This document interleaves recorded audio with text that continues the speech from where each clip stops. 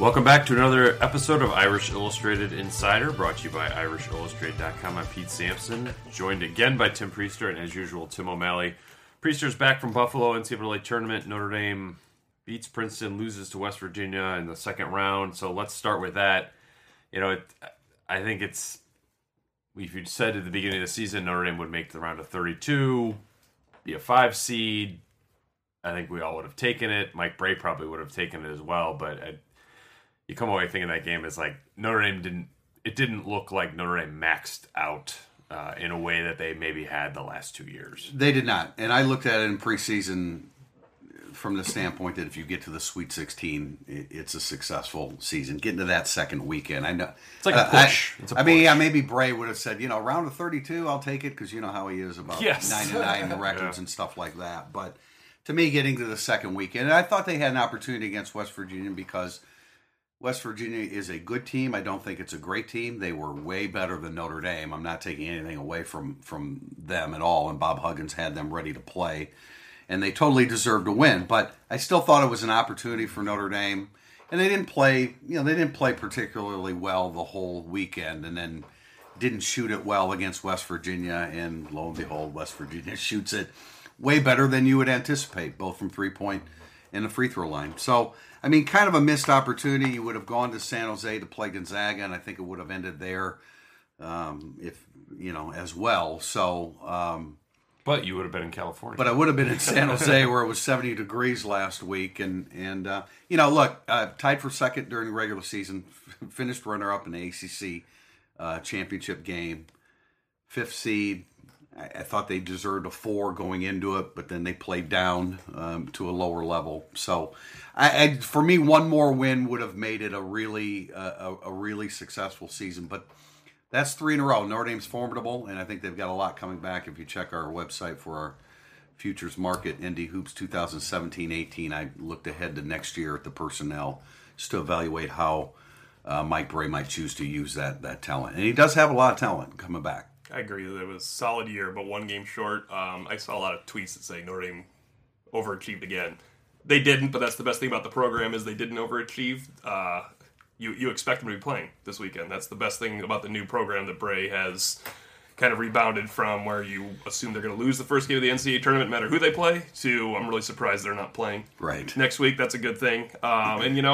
He was kind of making his living going against teams like Gonzaga of late, too, where they go out there and play freely. They did not play freely. They were scared of West Virginia's press at the beginning of the game. Only one guy wanted the ball, and West Virginia wouldn't let him get it. I mentioned on a message board about Beecham in the pregame. I'm watching them, Princeton, and they play both national anthems because they're right on the Canadian border, and so Beecham had to go stand through 2 national anthems, and He's cringing. He's grimacing. It's like the bus ride at Clemson. Yeah. How do you overcome that?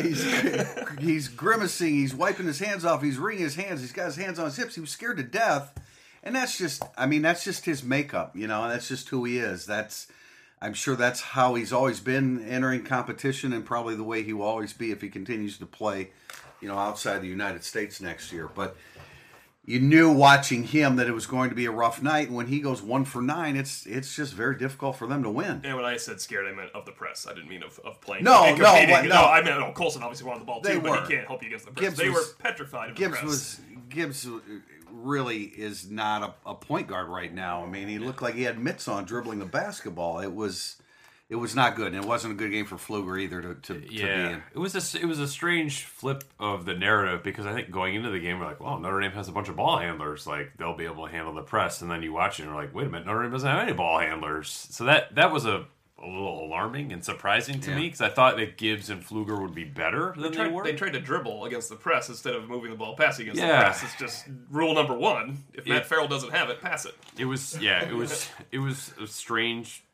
sight. So I think in the end, Notre Dame, they didn't overachieve this year, certainly. They didn't underachieve. They just achieved. And I know it's not really like a really great analysis, but they were just good. Well, I think Matt Farrell's the guy that really emerged. I don't know if he would probably take offense to overachievement just the way he would with most improved, but his emergence to the level that he played at allowed them think of Sweet 16. Yeah, absolutely. Gonzaga and stuff absolutely. like that. I mean, you knew Colson would be Colson, and you knew he was better than I thought. I love Colson, but he was better way than better than I thought it was going to be. I thought he would. He's nearly first-team All-American. No, that's true. That's really that's good. true. I didn't think he'd be that. I did think that he would average a double-double. Yes, yeah. He was the numbers don't do justice to the way that he played. I agree. Yeah, so I mean, moving forward, they're out, but it's like there have been so many losses in the tournament where I think that the post-mortem or the autopsy on the season was like a complete reevaluation of Mike Brey and what is the program doing, how they operate, and this was not one of those. I mean, it's just a keep doing what you're doing. I don't think they need to change a whole lot moving forward other than have some more functional big men out on the floor who can fit into what your flow, that you just don't have to play 5 around 1 or 5 out because you don't have anything else in the post and a guy just can't fit in. Like right now, Martin Gevin and Austin Torres, I don't see how they fit into like what they want to do moving forward. And Tim, I mean, you wrote about this. I think John Mooney is really one of the most interesting guys on the team. I think he does fit into what they're looking for there. No, definitely. And then you get DJ Harvey coming in as probably your VJ Beecham replacement. Well, and also Tim, excuse me for a second, but Matt Ryan is a really key guy here now, and I wrote about it yesterday. I mean, he's not a happy camper. I mean, he's not happy with the way his sophomore season transpired. Brey stuck with Beecham, even though Beecham was 1 for 12 from 3-point during the 2 NCAA tournament games, and Ryan was frustrated. He's a key guy because that's a legitimate 40% shooter, 6'8", guy that gives you size, guy that can shoot over any zone. And that's where I also think that Nikola Jogo is interesting too, because he's 6'7" and can shoot over zones and is athletic. So, I think it's an interesting team moving forward. I think they've got a lot of quality parts, but to get back to your point, Pete, they need an answer at the big man spot. And I know Colson plays the big man, but the second big man spot, and it really needs to be John Mooney, because I think Martin Gevin's going to have some of the same problems that VJ Beecham has always had, and that is nerves and dealing with game after game after game. On Ryan, the other losses by Notre Dame in tournament play over the last few years, there's nothing to nitpick. Like, people can say the Kentucky game, they should have doubled Karl Anthony Towns, then there's 10 NBA players running around getting tip dunks on you. So there's nothing to nitpick other than I understand the loyalty, because loyalty to VJ Beecham and Steve Astoria and stuff specifically Beecham, during shooting slumps has always paid off for Brey. The loyalty over the course of the season pays off. Season on the line, Matt Ryan should have been in the game. I agree. You have to have him in the game. He hit the most competitive 3-point shot of the NCAA tournament for Notre Dame, where there is a guy closing out on him on a terrible low pass. He catches it up, fires up a 3, and drills it. That is a guy engaged, ready to play. I think the best thing he did against Princeton was he scored 6 points without a 3-point shot. He was playing better at the end than he had ever come close to playing. It doesn't matter that he hit 7 threes against some terrible team in December, because Notre Dame always has guys that does that. He was ready to go. He's not a good defender, but he was trying. Now, VJ Beecham did help break the press. We should point that out. He brought the ball up 3 times in a row, one-on-one, because he had the easiest matchup. Matt Ryan could not have done that. But Notre Dame was shooting itself out of the tournament, and they had Matt Ryan. I don't blame him for this particular case being upset. You made note of it, seeing him on the bench. Yeah. Now, a whole season of pouting is different than being upset right now. Yeah, and there was a lot of that. But the fact of the matter is, I think Ryan is a bright lights guy to me. I don't think nerves are involved. I don't think they were either. That ball was going up. Yeah, no doubt. But he needs to learn how to play Notre Dame basketball. He needs to take advantage of being 6'8", 230 and rebounding. He needs to play better defense. Although I would agree, I thought there were moments. Trying. I thought there were moments where he was playing. I thought there were moments against Princeton where he played some pretty good D, and then he never played in the second half, which is weird because they needed him then too. It's the one time where you kind of look and say, you know what, you got a weapon. He's ready to go. VJ Beecham's not going to sulk if he comes out of the game. If you have to put him back in, he'll be fine. And I think that's probably the one nitpick over this whole 3-year run. And that was certainly the feeling on press row and in that arena that day. That, man, Ryan, don't take Ryan out. Leave him in here a little bit longer. So, I mean, you've covered the team as close. Is Matt Ryan back next year? I think that Matt Ryan and Mike Brey and the Ryan family are going to have a real serious discussion. If you would have asked me based upon the look that he had on the bench as he kept playing in spurts there against West Virginia, and he was sitting on the bench, and the look on his face was like, man, I'm out of here. But, I don't want to read too much in across the court. I don't know Matt Ryan that well, other than he's not a real fun interview, when he's not fun when he's not playing, and he's not fun when he is playing, because he's mad that you're talking to him now only because he is playing. Not playing. Yeah, right. So, does he come back? I think it's going to take some convincing on the Notre Dame coaching staff's part. The one thing that I flipped in the last month, because he is engaged defensively and his size shows up once in a while rebounding, is he's a junior now, and Bray relies on those upperclassmen. He probably will be leaving Ryan into a fault at some point next year. Well, that's right, exactly. So, he now ascends to the level that Beacham did because he's an upperclassman. But he doesn't have the money in the bank because he hasn't been committed to the team cause and the defensive end and the rebounding and stuff. He's just basically come in and hunt his shot. At some point in the Louisville game next year, Pete's going to lean over and say, why aren't they playing Harvey over Ryan? And we're going to be coming back to this moment. Well, that's why it's interesting, because you look at a Harvey, you look at a Jogo, you look at a Ryan, you look at what Farrell can do off the dribble, you look at Colson's ability to pop on headshots. They're going to have guys that can shoot next year. And Colson deserves... What an effort for him to pull them up with still a bad ankle against Princeton, and he was shooting them. He was the only guy that hit a shot. Yeah. 10 for 15 against that defense when no one else can score around you. Mm-hmm. That was really a great effort by him. Yeah, he was outstanding. He's really fun to watch. It's too bad that's a wrap.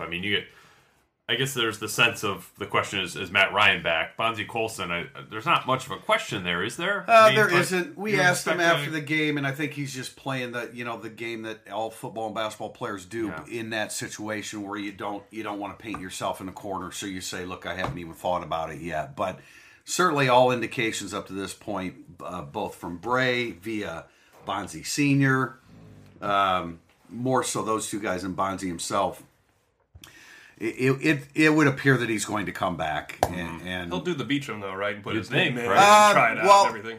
Probably, now that it has evolved to this point, but as of late January, that was kind of dismissed. Like, no, we don't need to do that. We're going to come back for the fourth year. I heard a really interesting. I got a private message on Twitter from a Notre Dame fan, and he asked me a question. Bonzie Colson's great. Have you ever seen him use his left hand once?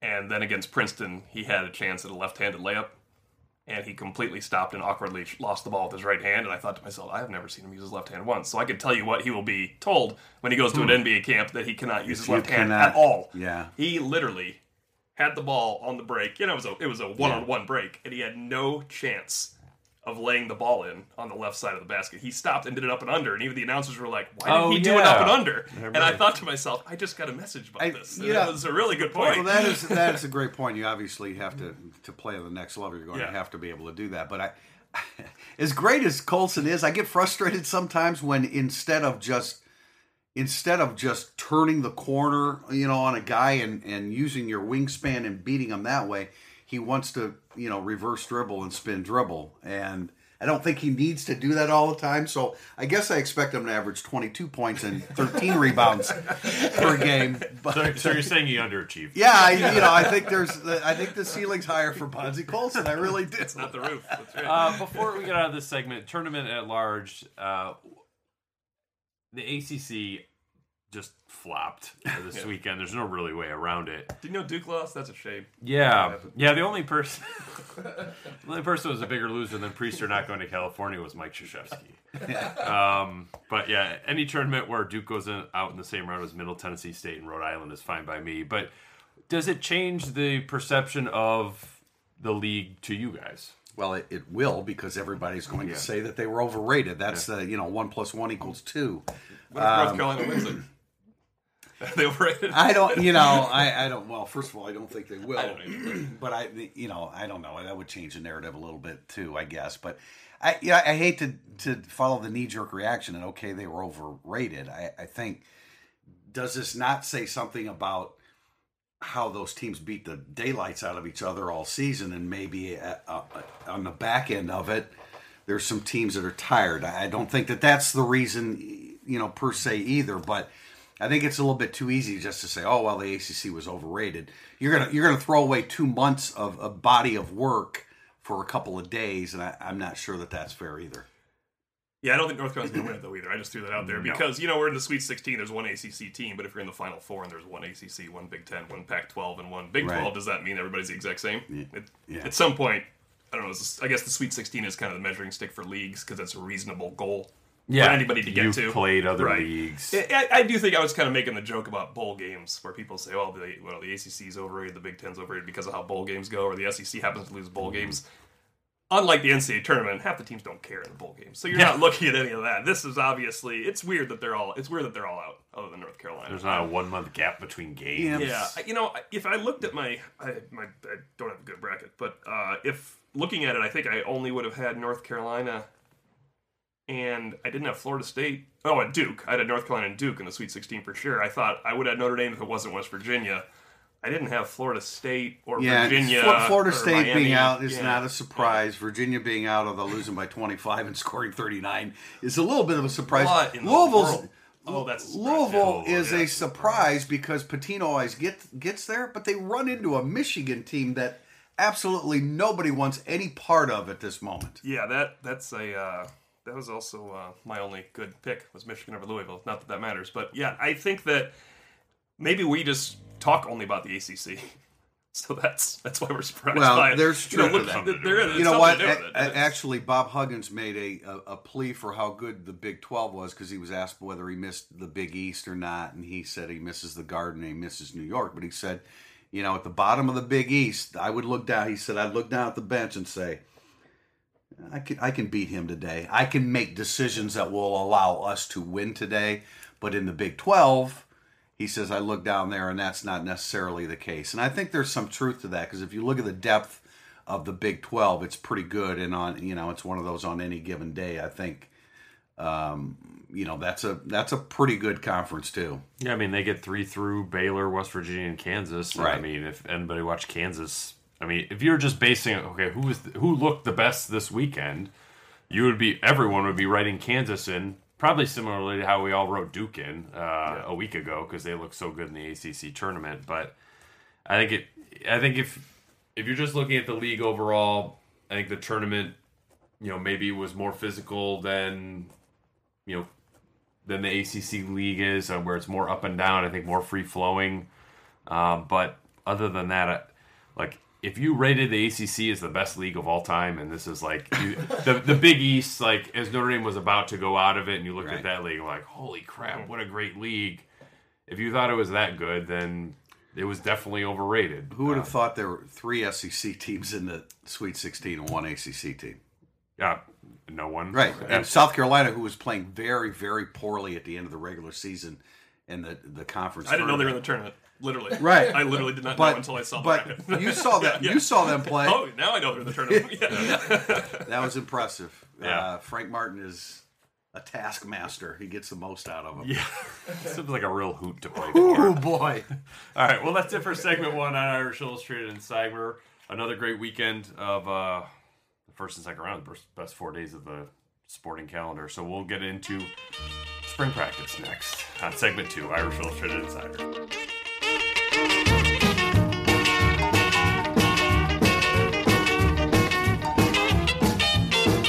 Segment 2 on Irish Illustrated Insider. Questions from our readers burning up the board, starting with Statman72. TJ Gibbs' performance fell off late in the basketball season. Is the coaching staff as high on him now as they were at the beginning of the season? Yeah, they love him. His performance did fall off. He was actually in the plus minus. He was one of the few. He and Matt Ryan were the only plus guys against West Virginia, which happens when you trail for 39 minutes a game. But he was in the negative against Louisville, Duke, Virginia, Princeton. He did not have a great ending after having a very good regular season. But Bray loves him. I think there's no reason for Bray to publicly acknowledge how much TJ Gibbs has to work on his ball handling, because that's unacceptable from a guard of any type against the pressure like that. And it wasn't just West Virginia. In the Louisville preview, we wrote, Notre Dame, this isn't why they lost, but Notre Dame could lose to Louisville because of the pressure they put on Notre Dame's guards, and only Matt Farrell could get the ball up the court against them. He was stripped, bring the ball up the court 3 times one-on-one this season. I mean, that's not something that could happen with the point guard, and obviously he was shaky against West Virginia, but they love him. He's strong. He's a great competitor. It was a very unfortunate technical foul that really stymied the momentum. I think his strength helps him defensively, and he was a good free throw shooter this year, but and this is something that you and I talked about throughout the home schedule, sitting at those games. I mean, he really needs to change his body. He needs to lose some weight. He needs it to be a finely conditioned basketball player, which he's not, because he has great difficulty finishing around the rim. He's a below the rim player. I like how he gets to the rim, though. He puts his head down and goes hard, but he's a real short stepper going to the bucket. He's an unusual athlete player right now, because I think he really, really needs to make a lot of improvements between now and next year. It was interesting. It was on WSBT, and Martin Inglesby was on, and he went straight on the Gibbs conditioning aspect. Really? Yeah, I mean, it was unprompted, and he said, look, he needs to reshape his body. I agree with really get in better shape moving forward, and if he does, then, get some muscle definition, and he's going to have to be... Eventually, as all point guards are at Notre Dame, you have to be able to play 36 minutes a game. Well, he has a long way from he that. has to begin the process of becoming a point guard, which he is not right now. I mean, can you imagine if Matt Farrell was gone and he had to be the point guard? They'd be in a lot of trouble. I think they'll recruit a point guard. They have to. It could be a good off guard. No, I think they have to. But he has to begin the process of becoming a point guard next season. Handle the ball when he is playing with Farrell, so Farrell can get his shots, and also when Farrell needs a break, although Farrell's going to be playing 36, 37 minutes. I don't want to overanalyze Gibbs against West Virginia because it's the hardest defense he's ever played against in his life. But even they cut it to 7 near the end of the half, and West Virginia missed, and there was a 7-second run out for Notre Dame. And you had Gibbs dribbling the ball kind of frantically up the right side. He had Beecham in the corner. And Beecham cut and probably should have stayed out there to shoot a three to end the half. Mm-hmm. But Gibbs looked out of control the whole drive and then took the ball. As I said, Matt Farrell's amazing on fast breaks. Gibbs looked like a guy that doesn't know how to run one, and he and Beecham ended up next to each other. It might have been Beecham's fault for cutting. He probably should have stayed out. But Gibbs didn't look like a point guard. He looked like he dribbled until someone got in his way, and then he had to stop, and he just fired a pass that he didn't notice Beecham was next to him. It's the awareness isn't quite there. Last thing I'd say about Gibbs, he's committed to the cause. Yes, he's hardworking. It's important to him. If he puts in the work during the offseason, I think you'll see a much better player next year. Lewis 234. Predict who will lead Notre Dame in sacks this season. That's a great question. It's a great question because we could sit here and name a bunch of guys and give a couple reasons as to why so and so is going to do it, but we really have no basis for coming up with. You could say Dalen Hayes because he probably has the most. The most gifts as a pass rusher, but we haven't seen it. You could say Andrew Trombetti because he's been on the field a lot and has a lot of experience, but we've never really seen him do it. I think a guy like Drew Tranquil playing Rover off the edge has as much of a chance of leading them in sacks as any other guy that we name right now. I'll say Niles Morgan again. Niles Morgan is another guy. He's good at it. He's good at it. Right, and he'll get opportunities in the Elko defense to do it, but we're shooting in the dark here, right now because they don't have a lot of natural pass rushers, and we don't know how everybody's going to fit in the Elko scheme yet. And hopefully I'm wrong. That's Niles Morgan. Because that would be 5.5, 6 sacks at the highest, at the apex. Yeah. And you want someone else to come off the edge, and Morgan could be another guy that helps. Who's it going to be, Pete? Is it going to be Jerry Tillery? If you could give me from the inside, if you could give me good odds on Asmer Bilal, I might take it. Yeah. Dalen Hayes would be your favorite. He's the one everybody wants. Niles Morgan would be sort of the 2 seed in this bracket. But beyond that, there just aren't a lot of options. I don't know, Jonathan Bonner, I guess. I don't really know. I think Tillery I think we've said this before. Tillery has a chance because of his length coming from the inside and based upon the scheme and an offensive line having to account for everybody. Not because he's the best pass rusher, but he has a chance to pop free as an offensive line has to tend to, the extra bodies coming from the outside. But it's. What? I hope it's Dalen. You want to say Trombetti, don't you? No, I don't. I'm not allowed. Yeah. I can't say that. I'm not allowed to talk about anything else. Sort of an addendum to this question: will Notre Dame's leader in sacks have more than 6? Yes, because Elko will create a volume of sacks that will allow somebody to have more than 6, but I don't think it's going to be more than like 7 or 8. That's more than 6. Though. I'll go 6. 7, forget it. Lou for Prez, what teams will Notre Dame be preseason underdogs? I want you to answer this first because I know where you're going to go with this. Yeah, I'm going on the road? Yes. Yes, I am. So this is the fun question because this always comes out in mid-June. They do the GoldenNugget.com does something where they throw out the preseason point spreads. And remember a couple years ago, Notre Dame was a 24-point underdog to defending champion Florida State. Ended up being nothing like that, of course. Yeah. But, I would say... for sure, USC, even as a home underdog, it'll be slight. They'll be an underdog at Stanford for sure, like 7 points. I bet they're a mild underdog at North Carolina because it's on the road in the ACC in a hurricane. I'm just throwing that part up. I feel like Carolina lost a lot, but yeah, but I we'll feel like see. Well, no, I'm going to go one step further. I think they'll be a 1-point underdog when it comes out to Michigan State, which was the worst team Notre Dame has seen last year that killed them. But and I don't know if they will be. At Miami. I did forget about that one. Yeah, at Miami, I think it'll be a mild underdog. I guess they'll be a mild underdog to Georgia at home. You think? -1. I mean, +1 maybe. I don't know. Maybe, yeah. Well, I think they'll be an underdog in every true road game, except for Boston College. Except for Boston College. So 4 true road games in USC is what I'll go with. Those are the ones that I wrote down. Georgia, I think it's hard to predict. Yeah. It'll be much clearer, obviously, after week 1. But that doesn't count because that will change it. Oh, I see what you're saying. He is saying, June. Okay, he wants to know because we're so far away from it when kind of looking at that. Not on game day. These will change on game day. I definitely agree with your 5. Those 4 road games, excluding at BC and then USC at home. Yeah, I'd say 5. I don't know. I think between Georgia and Michigan State, something around one there. of them. Yeah. And then, but the other ones, I think for sure, the Stanfords and USCs, I think are obvious, and Miami, unless they totally face planted. Because it's preseason and it's preseason, so you don't have time to face. No, you don't have time to mess up. Yeah, they might not be an underdog to Miami when they play them. Yeah, but I think in June, it's logical. Right. That way. Question from Oregon Irish: with depth at quarterback being an issue, do you guys think Notre Dame will call less option runs to protect Brandon Wimbush? I do not. Because they have to win a lot of games. Yeah, that's what I think. Like there's. You might call more. Yeah. If that's something that is really good.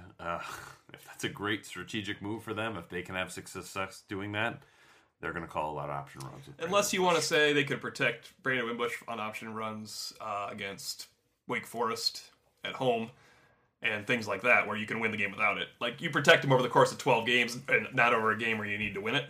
You get ahead of Temple by 2 touchdowns. Do you need to keep getting him hit when you have Georgia coming up the next week? You might have to run 24 times against Georgia if that's what happens, right? Well, I don't think that we don't know exactly what Brandon Wimbush is going to provide in the passing game this year. I mean, we love the way he throws. We love his athleticism, that free and easy throwing motion. He's got some guys, Equanimeous St. Brown. But you just don't know how he's going to read coverages and handle things on the fly. So that takes you back to your bread and butter. You have a great athlete with a fairly veteran offensive line now and a couple good running backs. I think he's going to run as much as he has to run. And protect him later, right? Limit it when you're winning. Yeah, the point you're saying is you pick and choose spots where you can protect him a little bit. But like Pete said, you got to win a lot of games. Yeah, that's job one. SR 5452. What should the realistic expectations be for Chip Long's first year in terms of productivity? How well do you guys think his offense will stack up to last year's offense? I think it's going to be a lot faster, and that's going to make tail of the tape, film reviews, statistical is going to make it just a lot more work for everybody. Which is all that matters. Right? Yeah, that's the 3 of us handle our Mondays. Job one. But look, Memphis was 31st in plays run last year. Notre Dame was 112th. Look, Notre Dame played 12 games. Memphis played 13, so that is up a little bit. But just in terms of average of plays per game, you're basically going to squeeze an extra possession out of every game, which is real significant. In terms of yards per play, they were 33rd last year. Notre Dame was below that, but not massively below that. So I think it's going to be an offense that's going to be all over the place. It's going to be going really fast. Maybe they'll make some big mistakes, but I think they're going to hit a lot of home runs too. I think, look, Brandon Wimbush, I like the idea of him playing in more of a up-tempo, just chuck it around, call it and haul it is something Brian Kelly has said but never really done. I think this is the time to do it. And it goes back, we had so many questions about the offense and Chip Long and what's going to be different. The fact that Chip Long's going to be calling from Chip Long's playbook, that's the big difference. I think what you just said about the pace, I think that's much better for Brandon Wimbush. I think that's a good thing. I'm really optimistic about Chip Long. I think he's a cutting edge kind of young guy in the country right now. Somebody that can really maximize what they have, and it's a fairly veteran group coming back. Your offensive line. The only place where you're not real experienced is at quarterback, and I think Chip Long is going to do a really good job, and Notre Dame will average 33 points per game, which would crack the 30 mark for the fourth straight year. I like that the wide receivers kind of get a reboot for a start, too, with a new look. Wide receiver tight end combinations. Where's Alizé Jones? Where's Chase Claypool? You're not stuck with... other than Equanimeous St. Brown, who you could get a reboot all you want. He's going to win the job anyway. Right. I like that. I think that's the position that can look a lot different. I'm not sure it's going to look anything like the USC game did, other than Equanimeous St. Brown out there, when you're looking at guys coming in and out at tight end, wide receiver, slot, everything. So that's kind of what I'm most excited about and what I'll be looking for Saturday, because, our first open practice Saturday will define the whole season anyway. That's all that matters. J Law 1 from the radio show. Pete talked about staleness with the last strength and conditioning staff. My question is, there's a big difference between tuning out a staff and making actual decisions not to work out. When did that happen, and why didn't the coaching staff do something about it? I get that BK may have given them too much flexibility, but to let accountability lapse is a big problem. I hope the implication isn't here that they weren't working out at all, because I don't think that's right. But I do find it interesting. Over the weekend, I had a source contact me and just say, hey, just a heads up, Matt Balis called, a player or two on spring break just to be like, how are the workouts going? So it's like, so are you saying that never happened before? And he's like, that's exactly what I'm saying. That never happened before. So I do think there is a extreme accountability that Matt Balis is going to demand until the players show that are with it. And even then, I think he'll just keep demanding it and maybe ratchet it up even more. So that I think there's a removal of Notre Dame from the roster, at least, a removal of them from the comfort zone in the weight room now. And I think that's going to be good for everybody. I think mentally and physically, they're going to make big jumps because of that, because they're just sort of on guard. They don't know what's coming next. And they had, I believe, sort of a, I don't know if it was a conditioning test or just sort of a check-in last night. And I would think coming back from spring break, that could have been kind of ugly. Yes, I bet. Spring practice, the next one is on Wednesday, but I'll be curious to see how much they're sort of back up and running immediately, because Matt Balis worked them over pretty good on a Sunday night. The question in here was, why didn't the coaching staff do something about it? And because it was one of the most horrific coaching jobs in the country last year. I mean, from top to bottom, it was awful. From January to January. So now, as we've come to find out, even in the strength and conditioning department, that's why there were assistant coaching changes. I don't understand why Brian Kelly was in that space that he was in year 7 of his tenure at Notre Dame. But that's why they were 4-8, because the coaching staff did a lousy job, including in this area. Yeah, no question. All right, our last question is a bit recruiting-oriented. CPU15. Is PJ Mustipher at the top of the defensive tackle board? What is the recruiting target at defensive line, given the amount of upperclassmen with limited talent / playing experience? Why don't you go ahead and follow up your question? Yeah, I mean, he would certainly be at the top, if not the clear number one. I would expect him to get back on campus sometime this spring, if not just to see his brother at the spring game. He's a guy that I'm really high on. I wrote about him in the Insider Report a couple weeks back. He's a combination defensive tackle wrestler, was a state champion, goes to a high-end private school, McDonough School in, I think, Owings Mill, Maryland. But loves wrestling. It's a big factor in his conditioning, his competitiveness. Basically, he's bigger than Sam. He's basically everything you'd want in a defensive tackle. He's huge, in great shape, plays both ways, and is a multi-sport athlete. So, yeah, he would be number one. I think he's much fitter and much more athletic than a lot of the guys Notre Dame has on the roster right now at that position. We have 8 guys on the 2018 chart going forward, set at defensive tackle for next year. Pete's chart.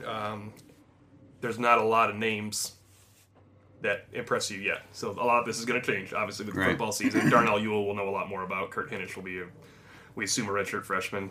Tagovailoa might be a redshirt freshman, or he might have to play, depending on what some of the juniors do.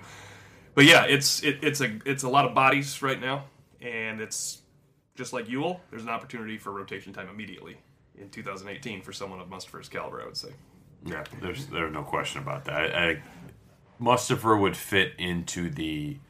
You would take him even if you had 15 defensive tackles because he's good enough to warrant taking. And they don't get enough guys like that. But I think he would fit in that mold. And if you can get him paired with Jason Adamalola, who I think is also really good as an interior defensive lineman, that would be as good a combo of defensive tackles as you've signed in a long time here. They need that. That's a good starting point. Well, we'll have access to practice on Wednesday. Notre Dame finally returns to the football field for their third practice of the spring. We'll be there early on Wednesday morning, and then we'll have the full viewing of Saturday's practice along with access to Brian Kelly. So we are getting back at it in spring football. I'm off the basketball beat. Much to my chagrin, I didn't really want to go to San Jose anyway. But and we will come back on Thursday for another podcast. Having had an opportunity to see a little bit of practice on Wednesday. So for Pete Sampson and Tim O'Malley, I'm Tim Priester, and this has been Irish Illustrated Insider, brought to you by IrishIllustrated.com.